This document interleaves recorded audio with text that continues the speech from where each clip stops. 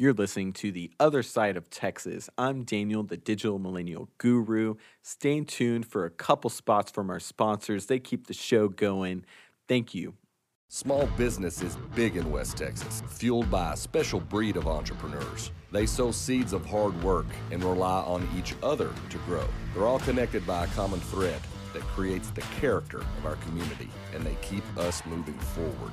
And no one brings small business together like First Bank and Trust.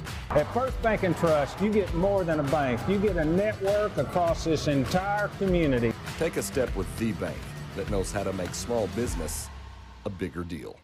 On the other side of Texas, history has its place. On the other side of Texas, justice rules the case. They don't like it, they don't love it. They say we're all wrong, but on the other side of Texas, Hoss, we roll on. And that's what we do. Roll along here with you. Howdy, Jay, West Texas Leeson. Thanks for tuning in and telling a friend that you hang out on the other side of Texas as we get going here, approaching midweek. From the studios where Waylon Jennings smoked all sorts of things and where Buddy Holly became famous. Get to Buddy Holly here in just a moment. Coming up in a few minutes, we've got Gene Hall from Texas Farm Bureau going to talk about eminent domain and issues pertaining to eminent domain in this Texas legislative session that is ongoing. And then coming up about 5:30, our friend Wes Rappaport, Rappaport Reports. Everything going on in Austin that you need to know about. You want to be a part of the program, you can text into our text line 806-745-5800. Ask questions as we do roll along here. Buddy Holly, speaking of, Roy Orbison and Buddy Holly hologram tour announced. Already have Daniel, the digital millennial guru, looking into tickets for this. Catch the Rock and Roll Dream Tour in North America and Europe this year. Again, from Pitchfork.com.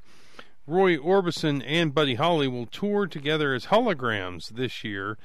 As Billboard reports, the performances will see the reincarnated singer-songwriters backed by a full live band and live backing vocalist.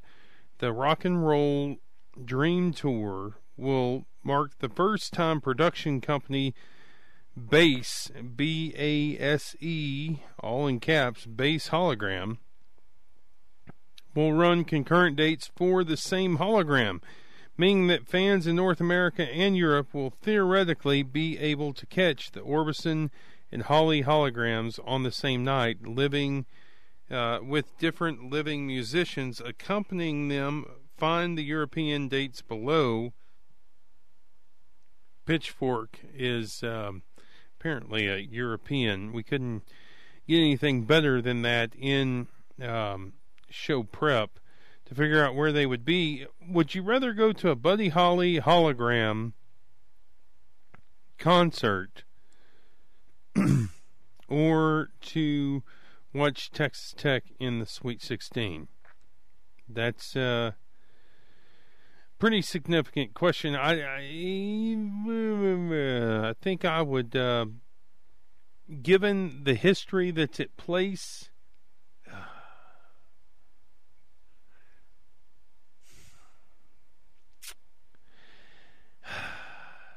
Texas Tech in Anaheim or to a Buddy Holly hologram. Now, I don't know where we pulled up the Billboard link. I don't know where Buddy Holly would play in North America, but I see Belfast in the United Kingdom, Liverpool, lots of United Kingdom stops. In fact, everything I see there are United Kingdom stops. Dublin, Ireland as well.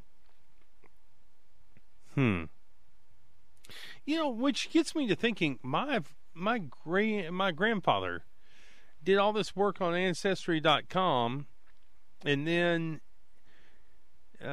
died and didn't have his password. We don't know what he spent all that time doing towards the end of his life, finding all his generational leads.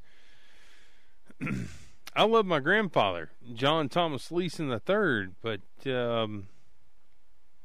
that's a pretty significant mistake to do all that work and then nobody has the password. I just got to thinking about that with Ireland.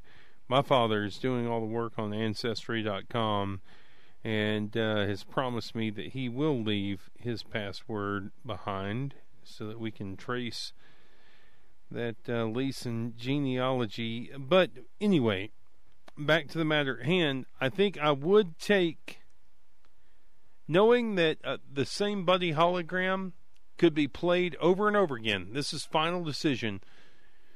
Buddy Holly, same Buddy Holly hologram could be played over and over again. I'll take Texas Tech and Anaheim. That's what I'd rather go watch. Texas Tech in the Final Four than the Buddy Holly tour for now. Plus, it'll be everywhere on the internet. Final decision. Bleeding red and black, not Buddy Holly. I hope you'll forgive me. Hope you come to the same conclusion. Going to get Gene Hall on the line, talk about eminent domain in Texas as we kick off this edition of the program. Stay right where you are. It's loud enough, you gotta yell now. The whole thing hits me like a song.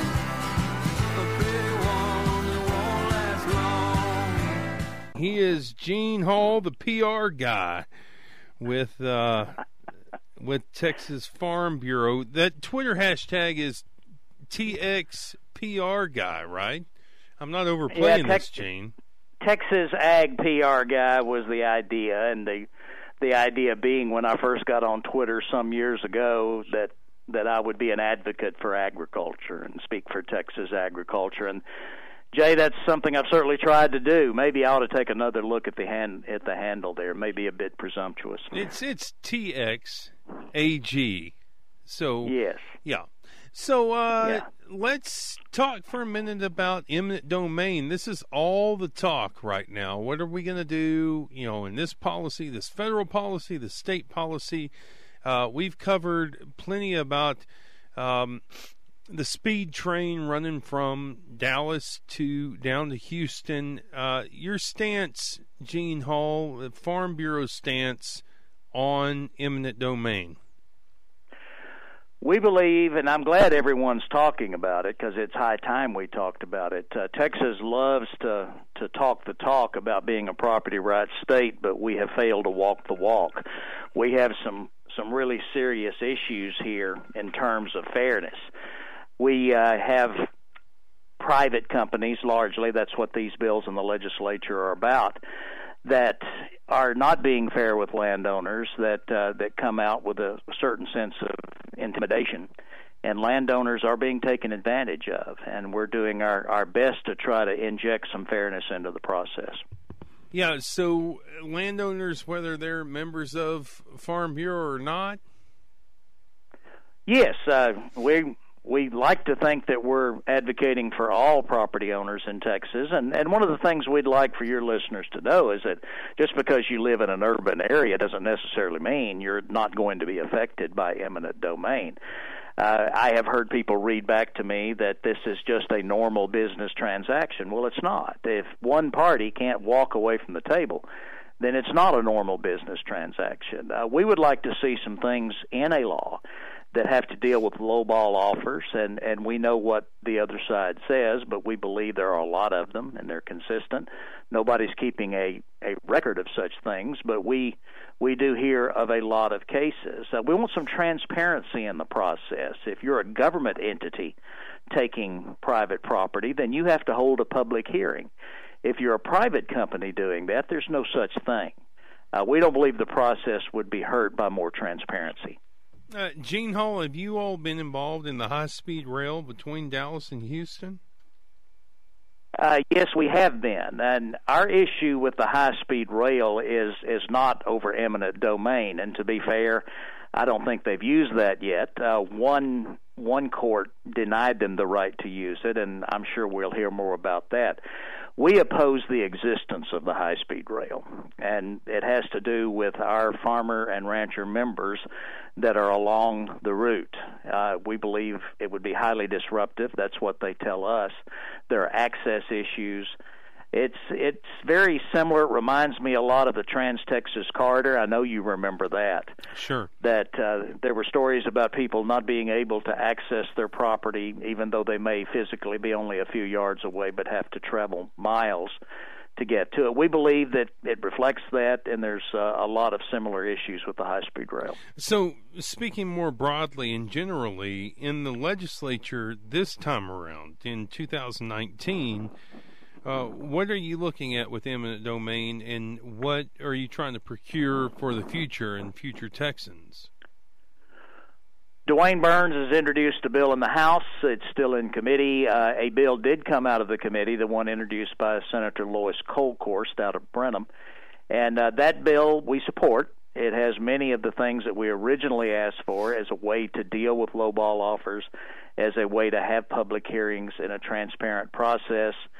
Things like damages to the remainder of your property. You know, a pipeline running through doesn't just affect that narrow swath of land. It affects the entire property as to what you can build and the value of it when you might sell it, and so on. And what we have found is a landowner who might be all alone in this process, if he doesn't ask for simple things, like when you fill the thing back in, put the topsoil on top. If he doesn't ask for those kinds of things, chances are he won't get them. Now, there are some good actors out there. I don't mean to paint with that broad a brush, but clearly there are enough bad actors that we're getting the complaints and we're seeing the issues. Yeah. Wow. So tell me this then, Gene. For folks who have never dealt with this, what is a lowball offer? You've mentioned that a couple of times. What's a lowball offer look like? You said one party is able to leave the table, one's not. Well, that's eminent domain. Sure. Right. Go ahead. Right. Yeah, that's eminent domain. You don't have any choice. Once an authority with that taking power wants your land, they will get it. We don't have any bottom line issues with eminent domain. We may not like it, but it's been part of our legal system for longer than we've been a country. And so there are public goods. And certainly the oil and gas industry that is opposing us on this, we consider them our friends. Texas needs this infrastructure to move power and energy from one place to the next. We believe they can afford to be fair. We don't believe it's going to cost them in time and treasure to have to comply with some extra rules when it regards taking property. But what tends to happen is the landman or someone will come out and get out of a truck with the logo of a well-known energy company on the door, and they will present this paper that says, we're taking your land. You don't have any choice. We're taking it because we can. Sign here. And far too many of these things are signed on the hood of the pickup. We would advise anyone in this process to obtain legal representation. Many people consider that just the first step to figure out where you're going. And when these companies are challenged, when the taking entities are challenged, a lot of times our people win in court. But they're still out all of the expenses of it. I've had people on the other side tell me, well, that proves the process is working. Yes, if you don't consider the six-figure legal bills. Yeah, no doubt. There would be six-figure. So to comply with extra rules, it sounds to me, Gene, like what your point of view is, what Farm Bureau's point of view is on the eminent domain question, there can be accommodations made that need to be made in order to protect the landowner that are not being made now. Is that what Kolkhorst's bill does? Yes, it does. And the lowball offers, we would just like a little bit more structure in the law to mandate or require an honest-to-good offer. Currently, there's no appraisal required initially. One happens later. But a lot of times the documents are already signed before any of that happens, and the offer is accepted. And many times people don't know, and there is a kind of a factor of intimidation going on there. You know you're up against an adversary with really deep pockets that's willing to take you to court to get what they want.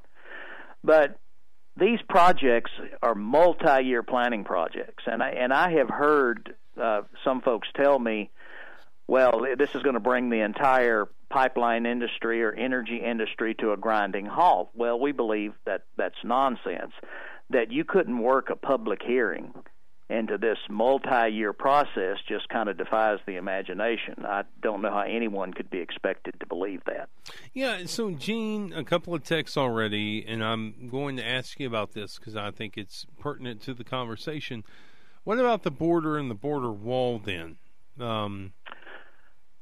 What do you think on the eminent domain questions there? Well, I need to make clear it is separate from this issue. Okay. And we're How so? we're dealing with what's in front of us, and we're changing the laws that we can change right now, which is a Texas law.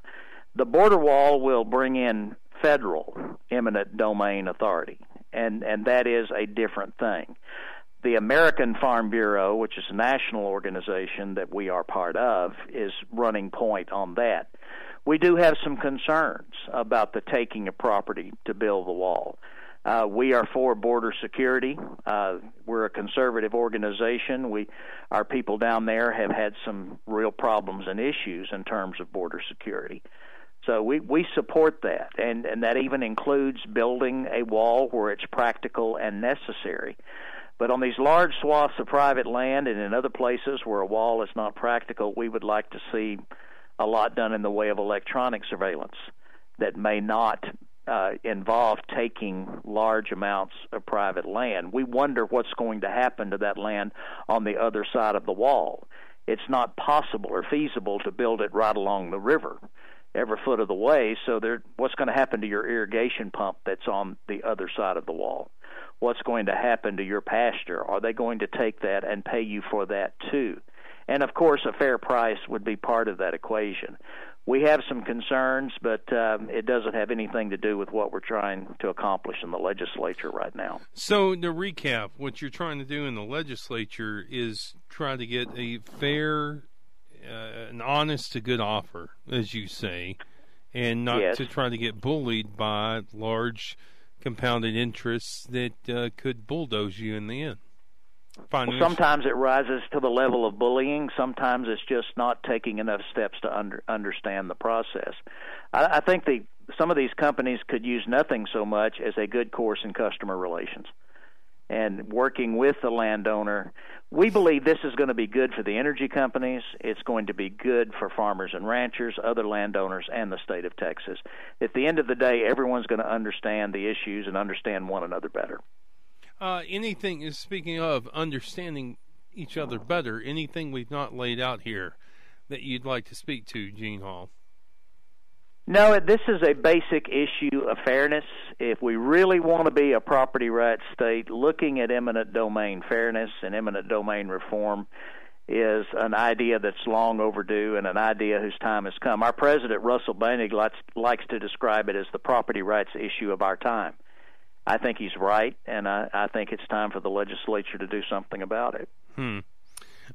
Gene Hall, if folks want to get a hold of you or Farm Bureau, how can they do that?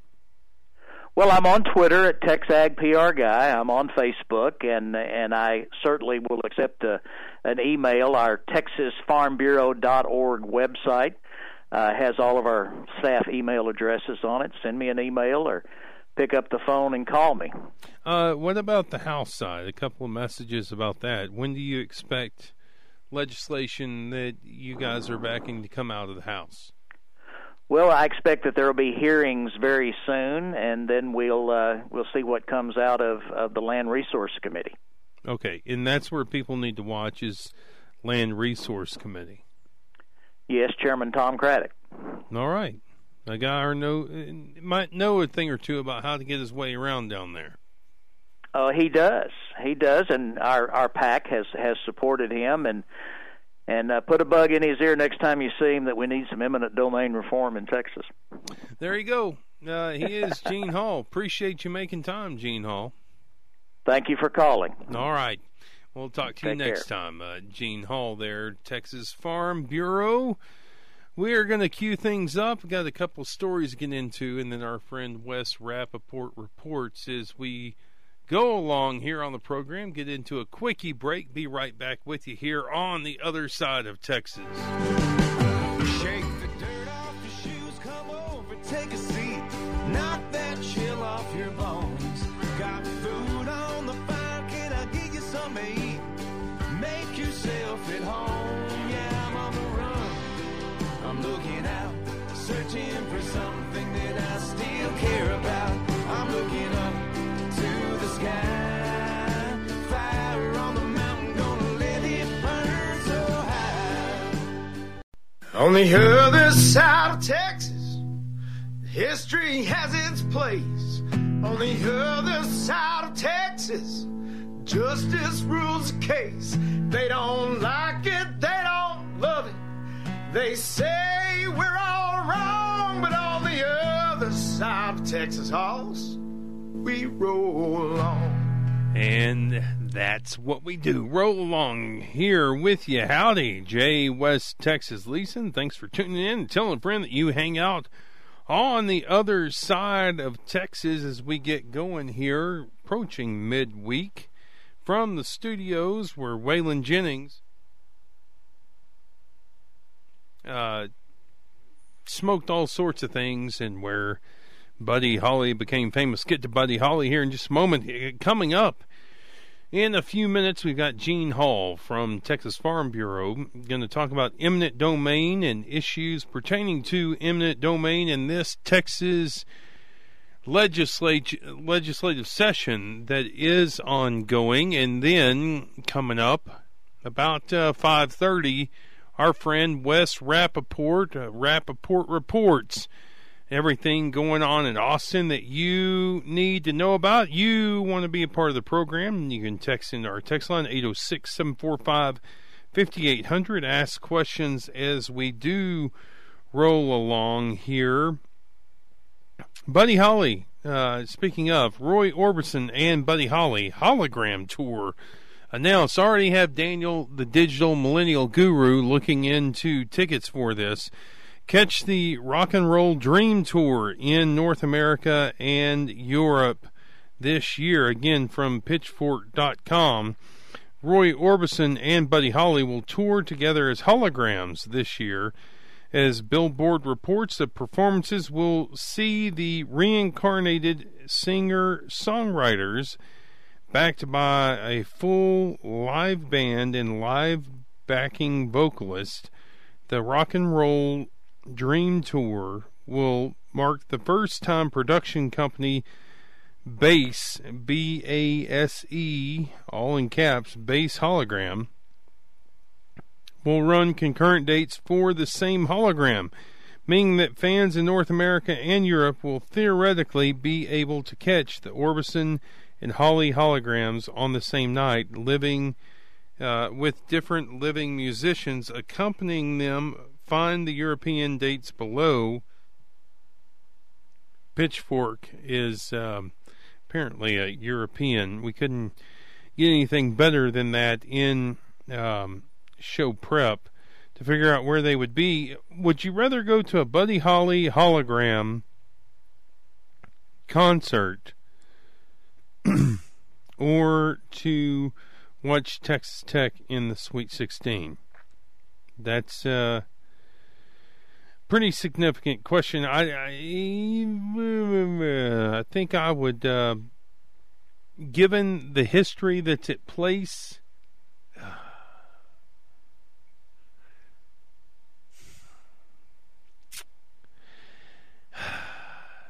Texas Tech in Anaheim or to a Buddy Holly hologram. Now, I don't know where we pulled up the Billboard link. I don't know where Buddy Holly would play in North America, but I see Belfast in the United Kingdom, Liverpool, Lots of United Kingdom stops. In fact, everything I see there are United Kingdom stops. Dublin, Ireland as well. Which gets me to thinking, my grandfather did all this work on Ancestry.com and then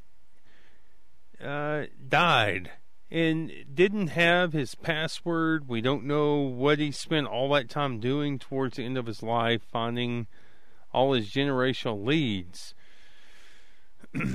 I love my grandfather, John Thomas Leeson III, but that's a pretty significant mistake to do all that work and then nobody has the password. I just got to thinking about that with Ireland.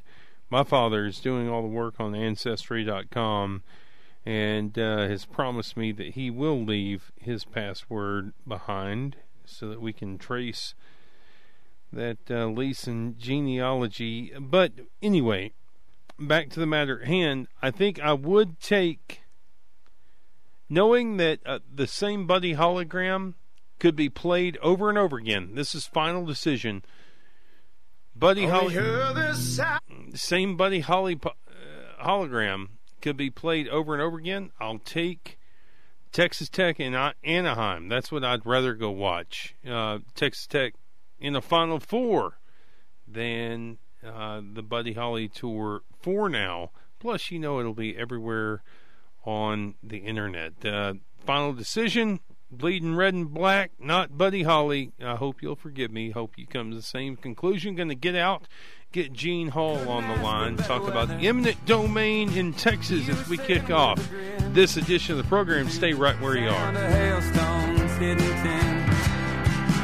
It's loud enough, you gotta yell now. The whole thing hits me like a song. A big one that won't last long. Emily Jones for ABC Bank. A winning team means having the right players. Whether I'm at work or at home, I bank on a team effort. That's why ABC is my bank. Online or in person, ABC Bank is there when I need them. Putting my needs first, they've actually found a way to put the I in team. Bank on better with ABC Bank. Member FDIC, an equal housing lender. At Smith South Plains Ford, we're all about a better car buying experience. We understand that shopping for a car is a big deal, and that's why we believe in listening to what matters to you. Come see us in Levelland, where we have a wide selection of new Ford cars and trucks and an excellent sales staff. Love your car, love your dealership at Smith South Plains on Highway 114 in Levelland, Texas, or online at smithsouthplains.com. Love your car, love your dealership, Smith South Plains.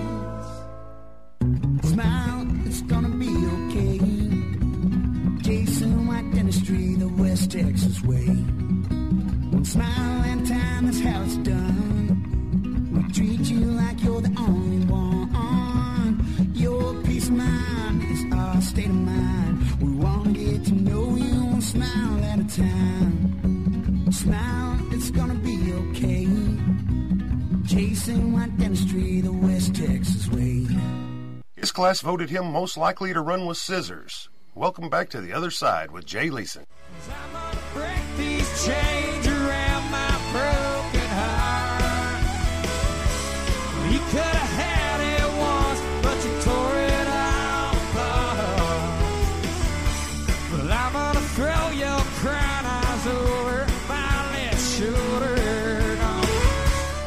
Hey, welcome back in. The Other Side of Texas is sponsored by the law firm of Mullen, Horden, Brown, LLP, with offices in Lubbock, Amarillo, and Dallas, employing creative legal solutions to address your business needs in the areas of commercial litigation, banking, financial restructuring, employment law, and estate planning. He is Gene Hall, the PR guy with Texas Farm Bureau. That Twitter hashtag is TXPR guy, right? I'm not overplaying this, Gene. Texas Ag PR guy was the idea, and the idea being when I first got on Twitter some years ago that I would be an advocate for agriculture and speak for Texas agriculture. And Jay, that's something I've certainly tried to do. Maybe I ought to take another look at the handle there. Maybe a bit presumptuous. It's TXAG. So yes, yeah. So let's talk for a minute about eminent domain. This is all the talk right now. What are we going to do? In this policy, this federal policy, the state policy. We've covered plenty about the speed train running from Dallas down to Houston. Your stance, Gene Hall, the Farm Bureau's stance on eminent domain. We believe, and I'm glad everyone's talking about it because it's high time we talked about it. Texas loves to talk the talk about being a property rights state, but we have failed to walk the walk. We have some really serious issues here in terms of fairness. We have private companies, largely, that's what these bills in the legislature are about, that are not being fair with landowners, that come out with a certain sense of intimidation, and landowners are being taken advantage of, and we're doing our best to try to inject some fairness into the process. Yeah, so landowners, whether they're members of Farm Bureau or not?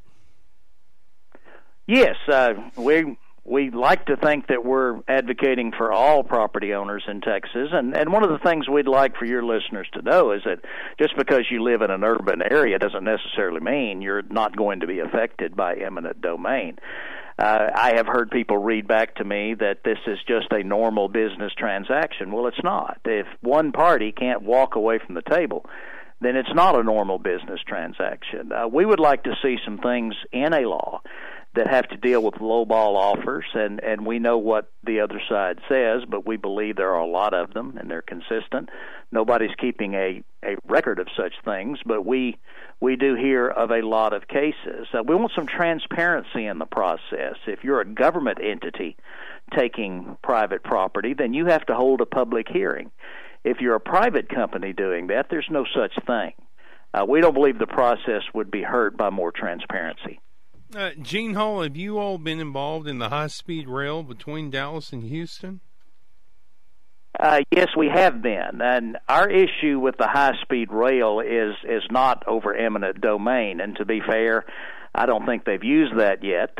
One court denied them the right to use it, and I'm sure we'll hear more about that.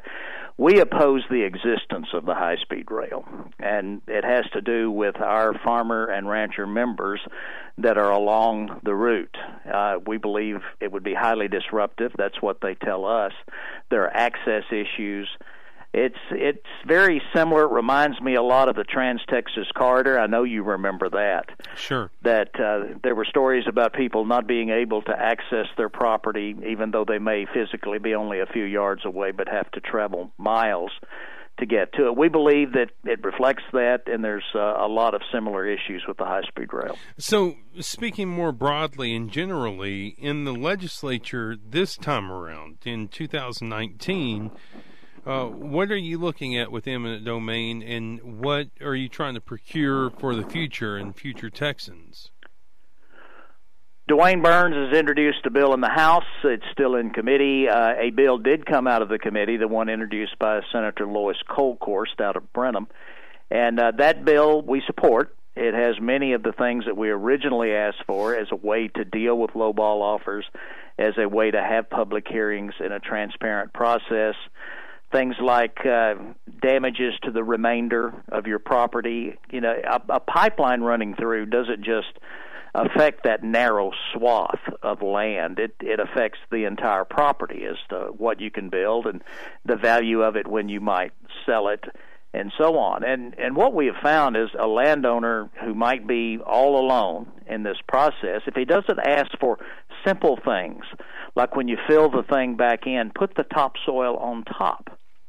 If he doesn't ask for those kinds of things, chances are he won't get them. Now, there are some good actors out there. I don't mean to paint with that broad a brush, but clearly there are enough bad actors that we're getting the complaints and we're seeing the issues. Yeah. Wow. So tell me this then, Gene. For folks who have never dealt with this, what is a lowball offer? You've mentioned that a couple of times. What's a lowball offer look like? You said one party is able to leave the table, one's not. Well, that's eminent domain. Sure. Right. Go ahead. Right. Yeah, that's eminent domain. You don't have any choice once an authority with that taking power wants your land. They will get it. We don't have any bottom line issues with eminent domain. We may not like it, but it's been part of our legal system for longer than we've been a country. And so there are public goods. And certainly the oil and gas industry that is opposing us on this, we consider them our friends. Texas needs this infrastructure to move power and energy from one place to the next. We believe they can afford to be fair. We don't believe it's going to cost them in time and treasure to have to comply with some extra rules when it regards taking property. But what tends to happen is the landman or someone will come out and get out of a truck with the logo of a well-known energy company on the door, and they will present this paper that says, we're taking your land. You don't have any choice. We're taking it because we can. Sign here. And far too many of these things are signed on the hood of the pickup. We would advise anyone in this process to obtain legal representation. Many people consider that just the first step to figure out where you're going. And when these companies are challenged, when the taking entities are challenged, a lot of times our people win in court. But they're still out all of the expenses of it. I've had people on the other side tell me, well, that proves the process is working. Yes, if you don't consider the six-figure legal bills. Yeah, no doubt. There would be six-figure. So to comply with extra rules, it sounds to me, Gene, like what your point of view is, what Farm Bureau's point of view is on the eminent domain question, there can be accommodations made that need to be made in order to protect the landowner that are not being made now. Is that what Cold Course Bill does? Yes, it does. And the lowball offers, we would just like a little bit more structure in the law to mandate or require an honest-to-good offer. Currently, there's no appraisal required initially. One happens later. But a lot of times the documents are already signed before any of that happens, and the offer is accepted.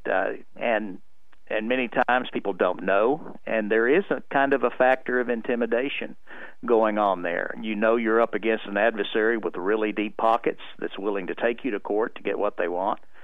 But these projects are multi-year planning projects, and I have heard some folks tell me, well, this is going to bring the entire pipeline industry or energy industry to a grinding halt. Well, we believe that that's nonsense, that you couldn't work a public hearing into this multi-year process just kind of defies the imagination. I don't know how anyone could be expected to believe that. Yeah, so, Gene, a couple of texts already, and I'm going to ask you about this because I think it's pertinent to the conversation. What about the border and the border wall then? What do you think on the eminent domain questions there? Well, I need to make clear it is separate from this issue. Okay. And we're dealing with what's in front of us, and we're changing the laws that we can change right now, which is a Texas law. The border wall will bring in federal eminent domain authority, and that is a different thing. The American Farm Bureau, which is a national organization that we are part of, is running point on that. We do have some concerns about the taking of property to build the wall. We are for border security. We're a conservative organization. Our people down there have had some real problems and issues in terms of border security. So we support that, and that even includes building a wall where it's practical and necessary. But on these large swaths of private land and in other places where a wall is not practical, we would like to see a lot done in the way of electronic surveillance that may not involve taking large amounts of private land. We wonder what's going to happen to that land on the other side of the wall.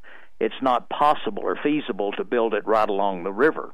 every foot of the way. So what's going to happen to your irrigation pump that's on the other side of the wall? What's going to happen to your pasture? Are they going to take that and pay you for that too? And, of course, a fair price would be part of that equation. We have some concerns, but it doesn't have anything to do with what we're trying to accomplish in the legislature right now. So, to recap, what you're trying to do in the legislature is try to get a fair, an honest to good offer, as you say, and not to try to get bullied by large compounded interests that could bulldoze you in the end. Well, sometimes it rises to the level of bullying. Sometimes it's just not taking enough steps to understand the process. I think some of these companies could use nothing so much as a good course in customer relations and working with the landowner. We believe this is going to be good for the energy companies. It's going to be good for farmers and ranchers, other landowners, and the state of Texas. At the end of the day, everyone's going to understand the issues and understand one another better. Speaking of understanding each other better, anything we've not laid out here that you'd like to speak to, Gene Hall?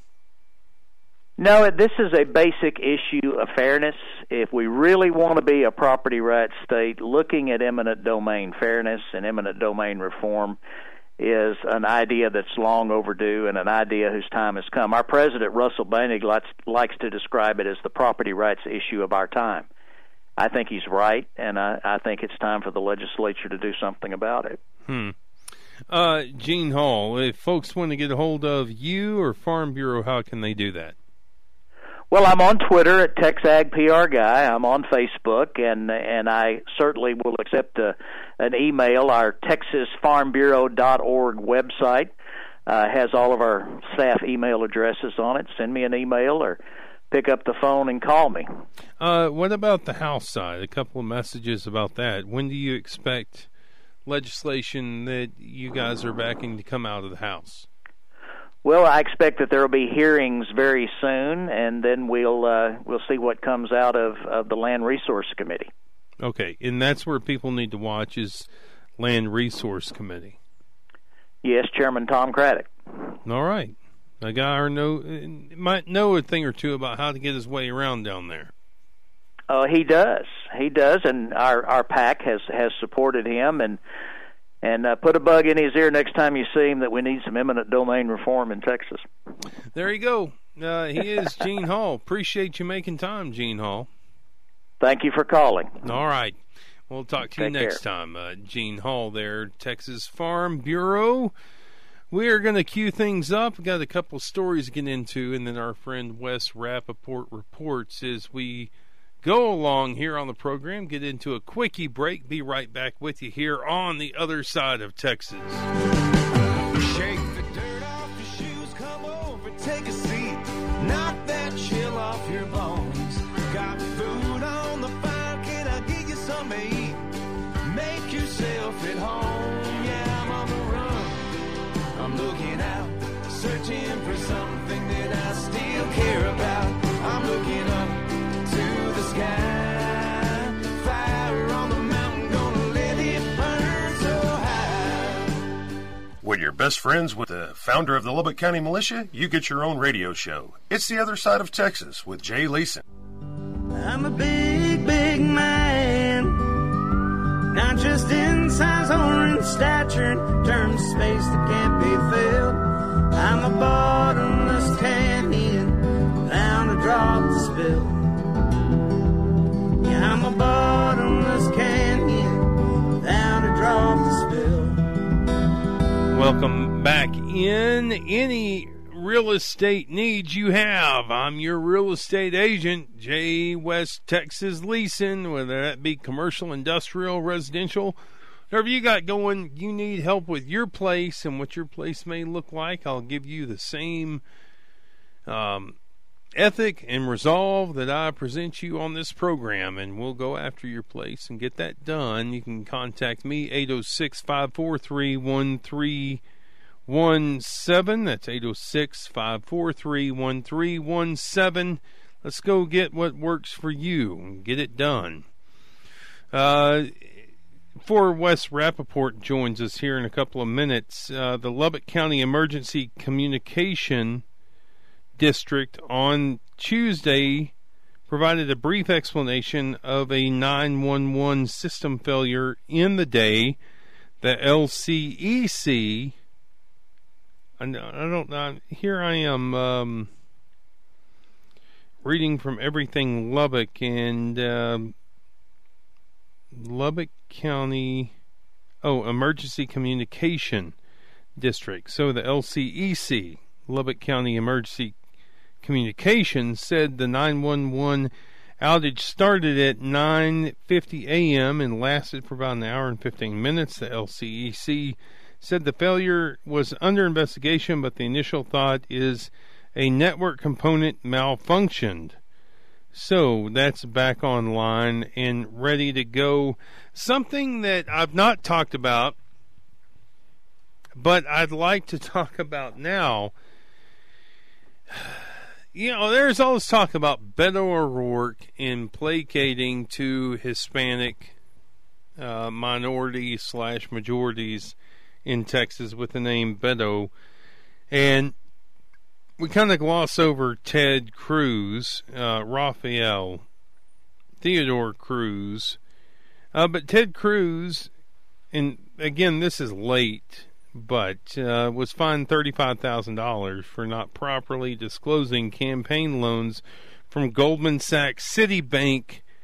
Let's get into common man issues. When was the last time you got in trouble for not disclosing campaign loans from Goldman Sachs and Citibank? And how grassroots are you, really, if you aren't properly disclosing $1.1 million in loans from banks? This is from the Texas Tribune. Cruz did not properly disclose his campaign from both Goldman Sachs Group, where his wife Heidi Cruz was employed at the time, and Citigroup.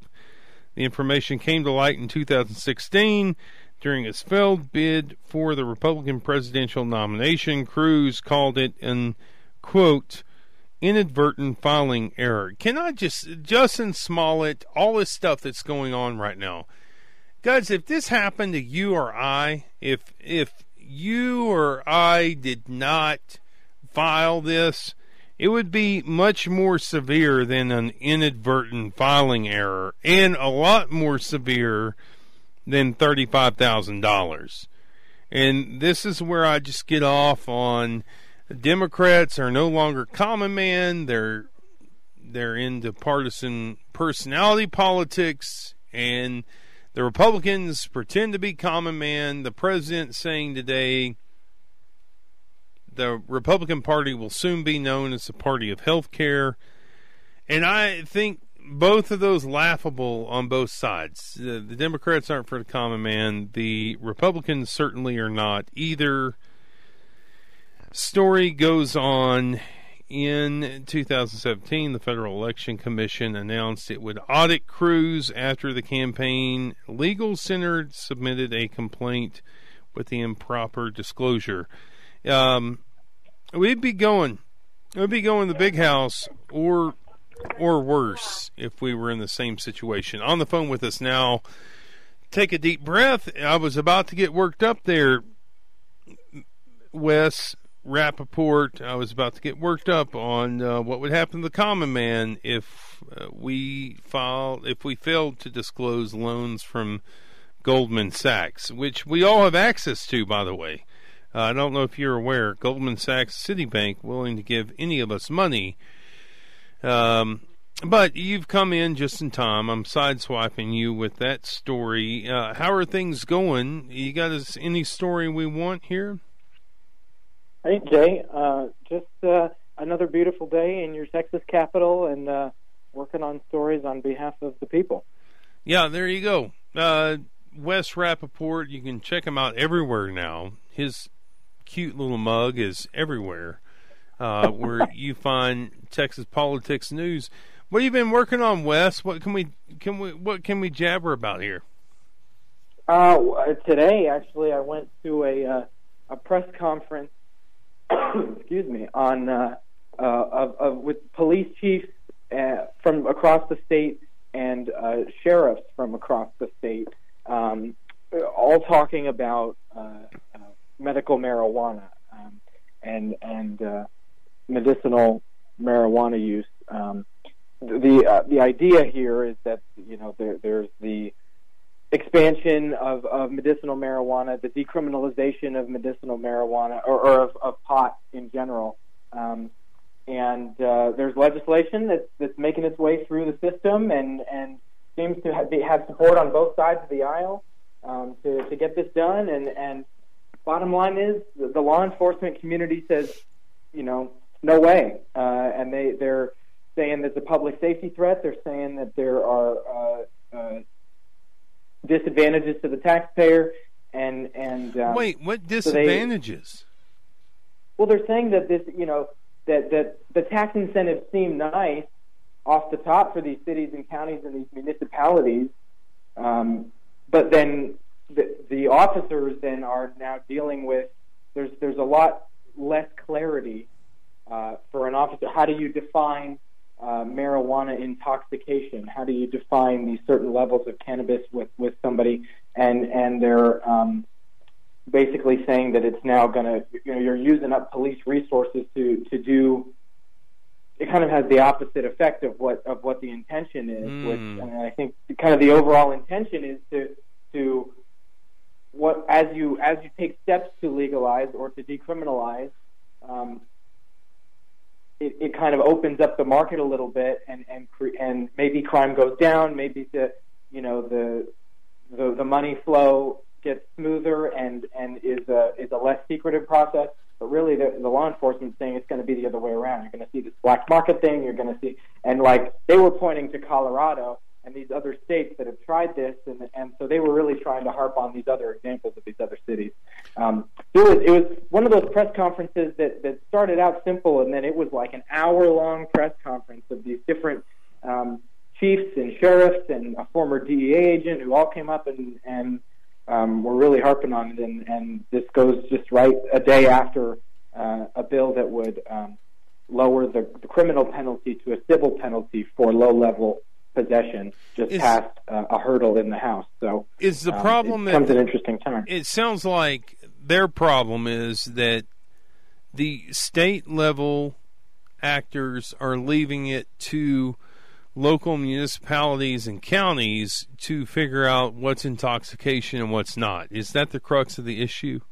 Well, some of it is even just at the court system level. I mean, one of the arguments here is that from supporters is that you're tying up the courts and the jail system, and it's a criminal justice piece, it's a judicial piece, it's a medical piece. They're saying you're tying up the court system with these low-level offenses, and the possession it's a small amount, and of course everybody's like, okay, you got to define small versus large and things like that, but there is a number that they've pegged on it. But that's kind of I think the overall crux of it is the judicial piece, the criminal justice piece, the medical piece. But then the law enforcement is saying, well, wait a minute, what about public safety? If you've got somebody who's legally allowed to smoke a certain amount, and maybe they're intoxicated, maybe their body can handle. It's like alcohol, There's a certain amount that your body can handle before there's an intoxication, right? And if pot's legal, you got somebody who smokes pot, gets behind the wheel of a car, and you can imagine what could happen there. Maybe you're okay one time, maybe you're not okay one time, and so that's the argument from the law enforcement folks is it creates a public safety risk, it creates a health risk here, and so they're saying we don't want to overturn the compassionate use law that is already in place, focusing on medicinal marijuana, but they want to stop the legislation from going further to expand and to decriminalize and take steps to do that and to take steps to legalize. And they say, look at Colorado, it's not working out, so we shouldn't do that here. And every state's different, but that's the argument. Let me ask a question and then give you some background into why I'm asking this question. The question is this: was Oklahoma brought up today? And the context is this: as I was driving to watch our Red Raiders in Tulsa, all along the Broken Arrow Expressway, billboards everywhere. Go in, have a prescription written from a doctor for $75 for medical marijuana, and then you've got your pick of what you can partake in or not partake in. On the cannabis level, was Oklahoma ever brought up today? Because that seems like they're flying by the seat of their pants up there. No mention of Oklahoma. They mentioned Colorado, of course. They mentioned California as an example of a state that's exploring certain options. They mentioned Oregon as another state that has talked about this at the legislative level, but no mention of Oklahoma that I recalled. Okay. That's just my own query. Wes Rappaport with us at Wes Rapp, R-A-P, on Twitter. What else you been covering? What else can we get into here, Wes? Well, this is a story that will air in Tyler. Of course, as you know, I report for 12 stations in Texas, including KMAC and KOBK in the Lubbock area. But there was it's sort of an ongoing coverage of these Boy Scouts who died in an accident involving a power line. The power line was down, and anyway, the three boys lost their lives, and their parents have worked with lawmakers to create legislation that would create essentially more oversight for power lines. Who oversees power lines right now, Wes? I don't know the answer to that, and that's a good question. I would imagine that there is, there's always somebody that oversees something, but I don't know who oversees the power lines. But nevertheless, I was talking with some of the lawmakers involved in the legislation today, and one of the mothers of these kids, and it'll air in our Tyler for our friends in Tyler, and either tonight. I think it airs tomorrow night. They're putting it together out there in East Texas, but it'll be up on EastTexasMatters.com within the next 24 to 48. So really, really compelling discussion with the lawmakers involved, Chairman Chris Patty, Representative Jay Dean, and then this mother of this Boy Scout who died in this accident. And how, I don't want to get graphic, but I want to ask how exactly a failed power line, a down power line, contributed to the death or caused the death of a Boy Scout or Boy Scouts. I'd have to go back, and I wanted to make sure that I get it correct, but I believe, if my memory serves me right, it was like an electrocution type of situation. Sure.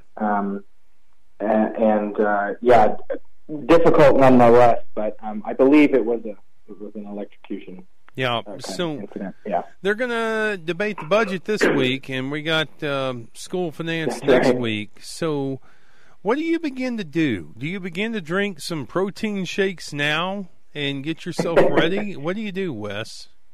Yeah, we're getting ready for the marathon. It's going to be. I was talking with a couple of reps today, and I said, "What? Tomorrow's going to be an interesting one, huh?" And they said, "Yeah, it is going to be they're prepared to work on this budget until 4:00 in the morning, kind of thing. They're going to go through all these amendments until they're done.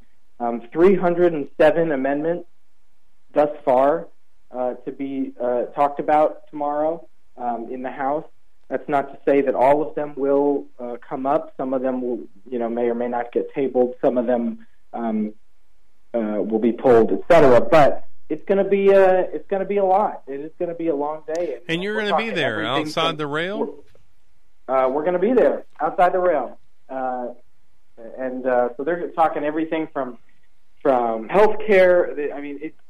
this is, of course, the overarching budget, and so then all of these amendments are tackling specific tweaks that they want to make to, add certain money to this cause or this priority and pull certain money away, or it's some of it's just language and some of it's some big changes. Public schools and private schools and spending there, healthcare concerns, criminal justice reform, veteran benefits, and a strong VA, and border security. There's all of these different election security and election voter registrar changes, and all kinds of stuff. The voting system. There's you name it, it's in the budget, right? And so it's got to go through this process. And it's going to be a long day, but we're looking forward to it. And I was talking to some folks in the house who they're gearing up for a long day. But literally, are we talking like noon through 4 o'clock the next morning? Yeah, basically. It's like at 10 a.m. I think they're going to meet at 10. They'll probably do some regular business in the morning, and then they'll jump into it and get right going. The only constitutional duty that they have is to pass a budget. And that's right. Here they go tomorrow. They're going to try. Yeah, what's going to be interesting in this part of the world, Wes, is does the vet school walk away from the House with some $17 million, the Texas Tech proposed vet school, and how does the Senate follow up on that? When will the Senate take up their budget? Good question. I don't have the specific info on that. I don't know if that's out yet. I mean, who does, Wes? Who does? I suppose we all get to. Most of us get to find out together. But it's soon. I mean, as you mentioned, it is the one responsibility they have constitutionally. So they'll get around to it if not soon, then soon after that. Yeah. Intrigue as we follow the state capitol. Anything else we need to know about this week, Wes Rappaport? Without going too presidential, there's 2020 is still on everybody's mind here in Texas. There's some rallies and we may see an announcement or two for some of the statewide seats for 2020. I would just keep my eye out for some 2020 news here in Texas this week. This week? We may see it. Well, and then the big Beto O'Rourke rallies on Saturday. So there's, lest we forget that while there's all this stuff going on here in the great state of Texas, there's also 49 other states that have their stuff going on. Let me ask you this as we let you go. Yeah. A lot is being made that there are more people showing up for Kamala Harris rallies in Texas than Beto O'Rourke rallies. Is Kamala a name that we need to get to know here, regardless of your partisan stripes? I think so. I mean, I think that if she's drawing crowds the size that she is, then I would certainly say that she's somebody that Texans need to know about. Obviously, with so many people in the race, it's hard to kind of, everybody has something that somebody likes, right? But it's trying to figure out kind of what kind of the overarching qualities are that makes that person the best candidate for the Democratic ticket. And so, whether she ends up as a contender, as a finalist, as a possibly a vice presidential nominee, if she doesn't win the ticket, there's a lot. Her political career is not over if she doesn't, clinch the nomination here. So I would definitely keep my eye on Kamala Harris as she continues to campaign. And it's going to be a busy week for that. There's, I believe, I saw an announcement that there's going to be a handful of the presidential candidates who are going to be in Houston later this week. I haven't had a chance to read through on who exactly is all going to be there, but yeah. Sounds like there will be at least a handful of folks.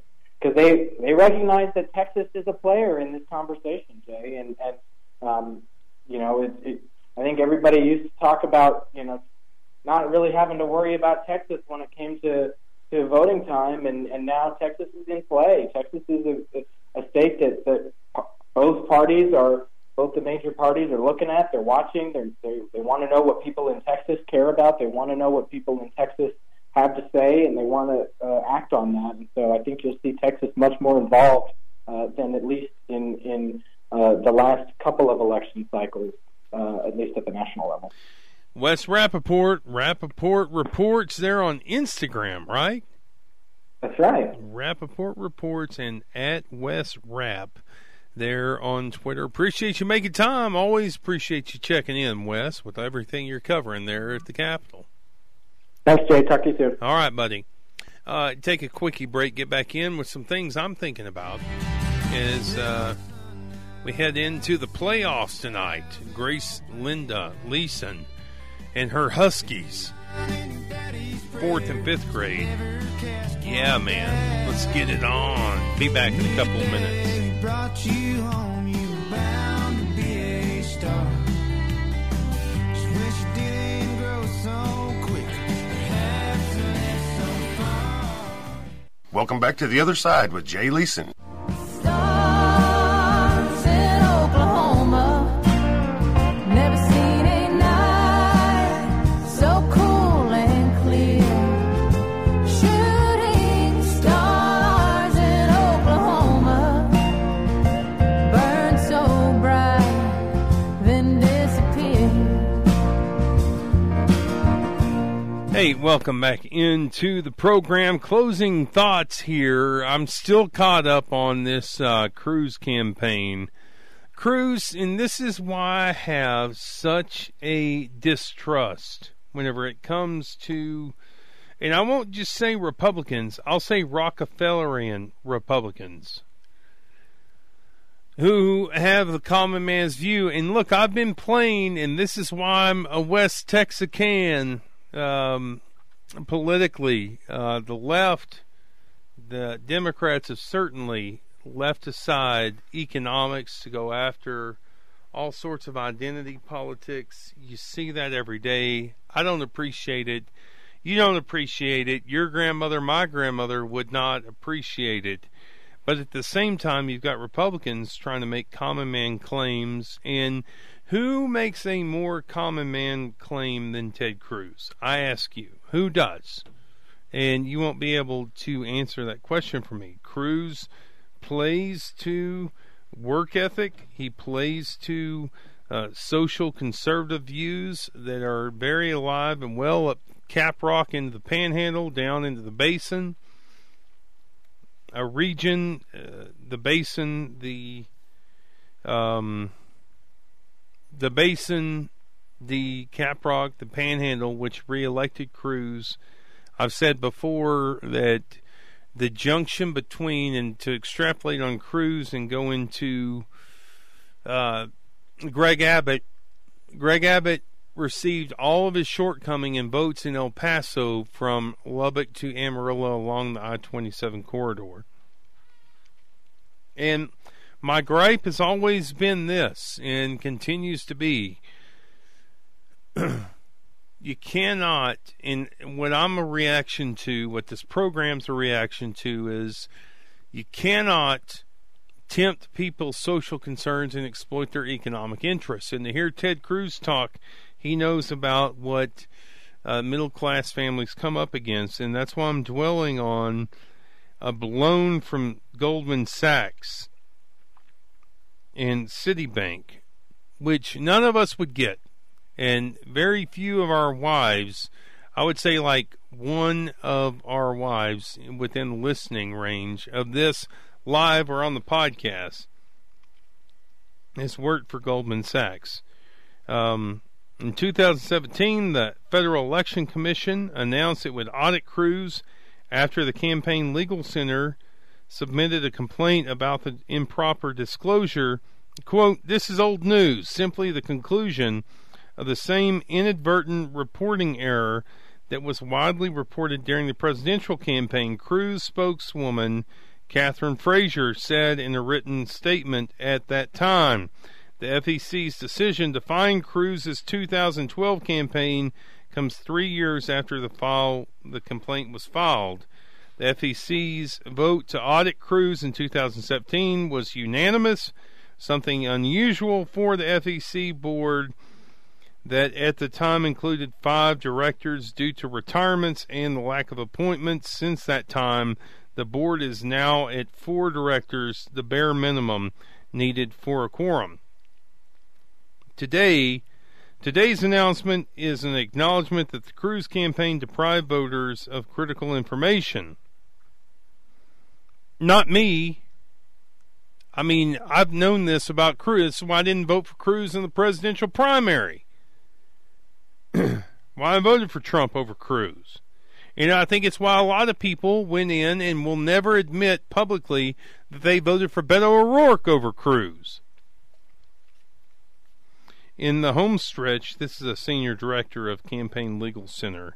In the home stretch of the high-profile election, voters were misled about Cruz's personal and campaign finances. This is particularly harmful given that financial issues were at the issue in the campaign and could have factored into voters' decision-making at the ballot. You know, while I'm on it, and we close out the program,